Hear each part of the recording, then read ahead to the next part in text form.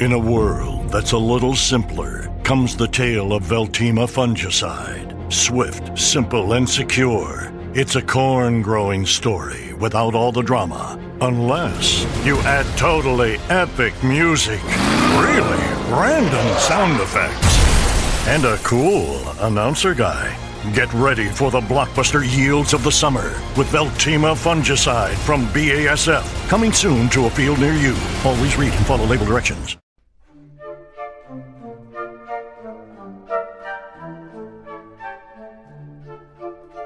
The gospel today is taken from the Gospel of John, chapter 6, verses 1 to 15. For the next few weeks, we're going to hear from this gospel selection and the succeeding verses because it's all to do with the bread of life theme. And that's what we're going to focus on for the next few weeks in the scriptures. But today, we have that beautiful story of Jesus feeding 5,000. Now, this story is not only beautiful, but it's popular. It was popular in the early church. As a matter of fact, there were 6 versions of this story throughout the 4 Gospels. So everybody knew about it, and everybody had their own version of it. But what's the focus of it? Well, Jesus feeds. I can remember when we would come home from college or seminary, I'd call up my mother and say, if you guys are coming in on Tuesday night, and she said, okay, how many are coming? I'd say, I don't know, 4 or 5. Okay, fine. And we'd get in, and we lived in a small apartment. We walked into the main room, which was the kitchen, sacred room for the Italians, of course. So we get in there, and there'd be instead of 4 or 5 guys, sometimes 7, 8, you know. And my mother's response was 2. 1, Frank, go downstairs and get more chairs. 2, I'll put another pound of pasta into the sauce, into the pot. So we always had enough, a bonanza. We always ate enough, and there was always more. And of course, just like today's story, nothing went to waste. And she'd say, how much do you want to take back to the seminary with you? And she'd make little dishes for all of us to take some neck bones and meatballs and pasta back to the seminary. That was not a miracle. That was a mother taking care of her son and her son's friends. If we look to Jesus today in the multiplication of the bread and fish, it's a miracle. We look at it as a miracle. But what it was is our brother sharing and feeding us, Jesus feeding us. Yes, it was a miracle. I wasn't there. I don't know how it happened. I don't know if the loaves just multiplied as they went along. I don't know. But the fact that Jesus has a question for his own disciples, how are we going to feed all these people? We have a few bucks, nothing, not enough to, a whole year's wage, they say, is not enough to feed 5,000 people. But somebody comes along and they said, you know, there's a little boy here with a few loaves of fish and bread. So Jesus doesn't go any further. The sharing of the loaves and fish is the miracle. The sharing of it is the miracle. If you have something and someone else needs it, the miracle is the generosity of our hearts to share it. And we read in Paul's letter, again, it's the letter of the Ephesians, we assume it's Paul, or one of his followers, and it's so beautiful because in chapter 4 we read that we all should live in a manner worthy of the call that we have received. And, of course, he reminds us we're called to one hope and one faith, one Lord, one baptism, with God as Father of all of us. So God the Father asks us, his children, to share of what we have. And I always think of Mother Teresa of Calcutta, beautiful person, and she always talked about sharing from your abundance, sharing until you had no more to share. And she tells that story. I'm sure through the ages it's changed a little bit in retelling, but the story of a Hindu woman that she used to care for receiving a bag of rice. She got rice for herself and her children, and before she sat down to prepare that rice and cook it, she took half of it and disappeared. And she came back, and Mother Teresa said to her, "Where did you go?" And she says, "Well, the woman down the block has no rice for her children, and we want to share it with them. Sharing from our abundance, sharing from our need is still sharing. And this little boy had a few fish and a few loaves of barley bread. And the fact that it's barley was very significant because it was the bread of the poor. It's the cheapest kind of bread they could make. So the poor kid is sharing of his poverty with Jesus' friends, Jesus' audience.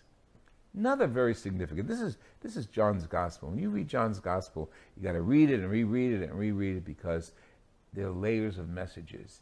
Jesus comes on the scene, went across the Sea of Galilee, the crowd followed him, and it was Passover was near. Passover, the bread of life, the manna in the desert, freedom. Think of all those symbols of Passover that the Jews celebrate every year at their Seder. Jesus is our Passover, Passover of the Christian.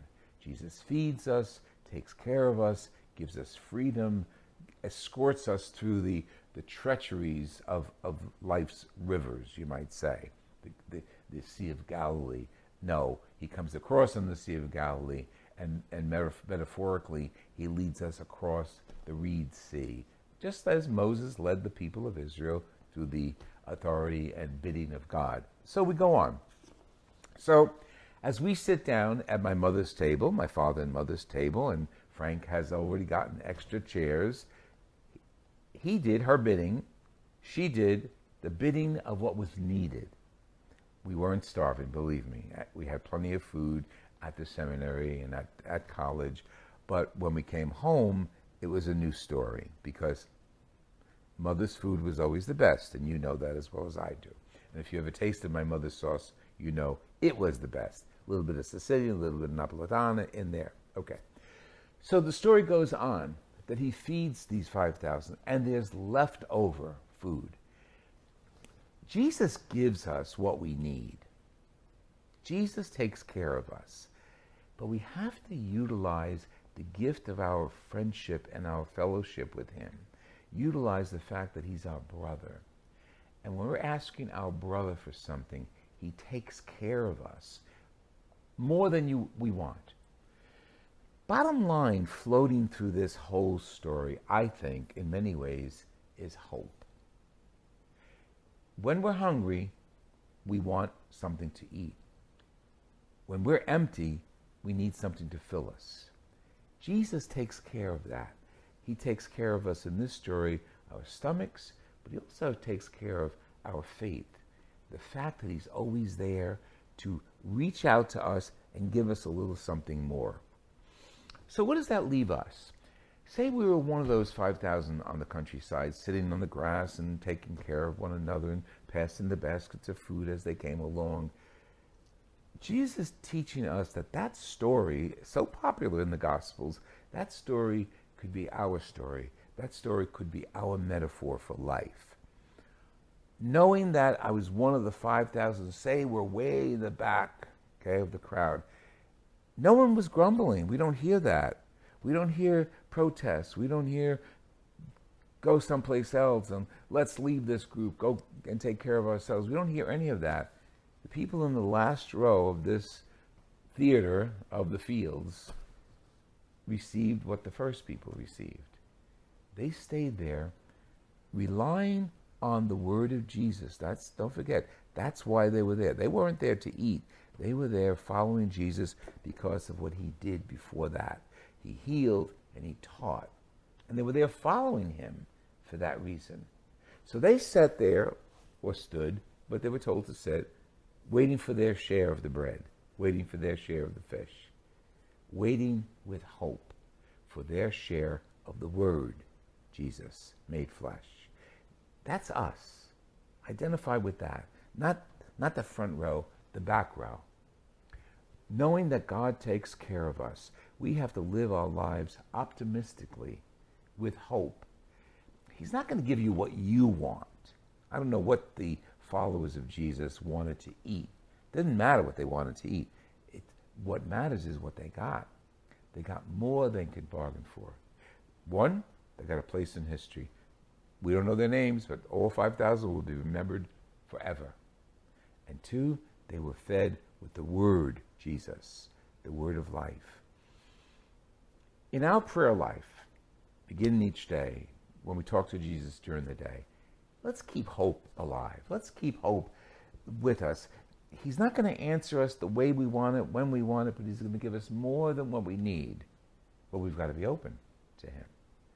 Life isn't built on bread and fish.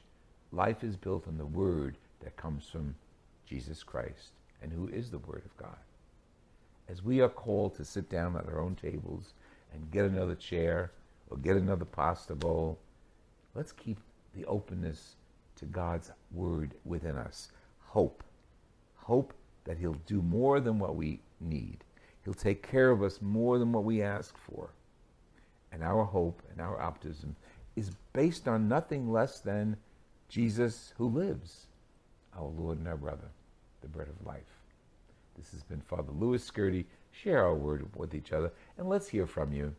friendsoftheword.org is our site, and my email is frfatherlouskirty@hotmail.com. God bless you. Your favorite things feel made for you. Your education should too. University of Maryland Global Campus, formerly University of Maryland University College, was made to serve the military and working adults like you. Today, we continue that tradition by offering frequent start dates so you can get started with convenient online learning that fits your schedule. By recognizing your accomplishments with credits you can earn for what you know. By providing no-cost online resources replacing most textbooks because a college education can fit your budget too. And with no SAT or GRE required for most programs. University of Maryland Global Campus, made for you. Last year, we awarded more than $15 million in scholarships to qualified students, including community college students, service members, veterans, and working adults just like you. Discover how we can make your education and your goals for the future a reality. Visit us at umgc.edu. That's umgc.edu. Certified to operate in Virginia by Chev. When we talk about McDonald's combo meals, we talk about savory meat, golden fries, and your favorite drink. Now, the combo meals just got crispy, juicy, and tender with the new Crispy Chicken Sandwich Combo. And you have to try it. Get a classic or spicy crispy chicken sandwich with medium fries and a medium soft drink like Sprite for only $6. Promotion pricing may be lower than meal pricing. Cannot be combined with any other offer. Ba-da-ba-ba-ba.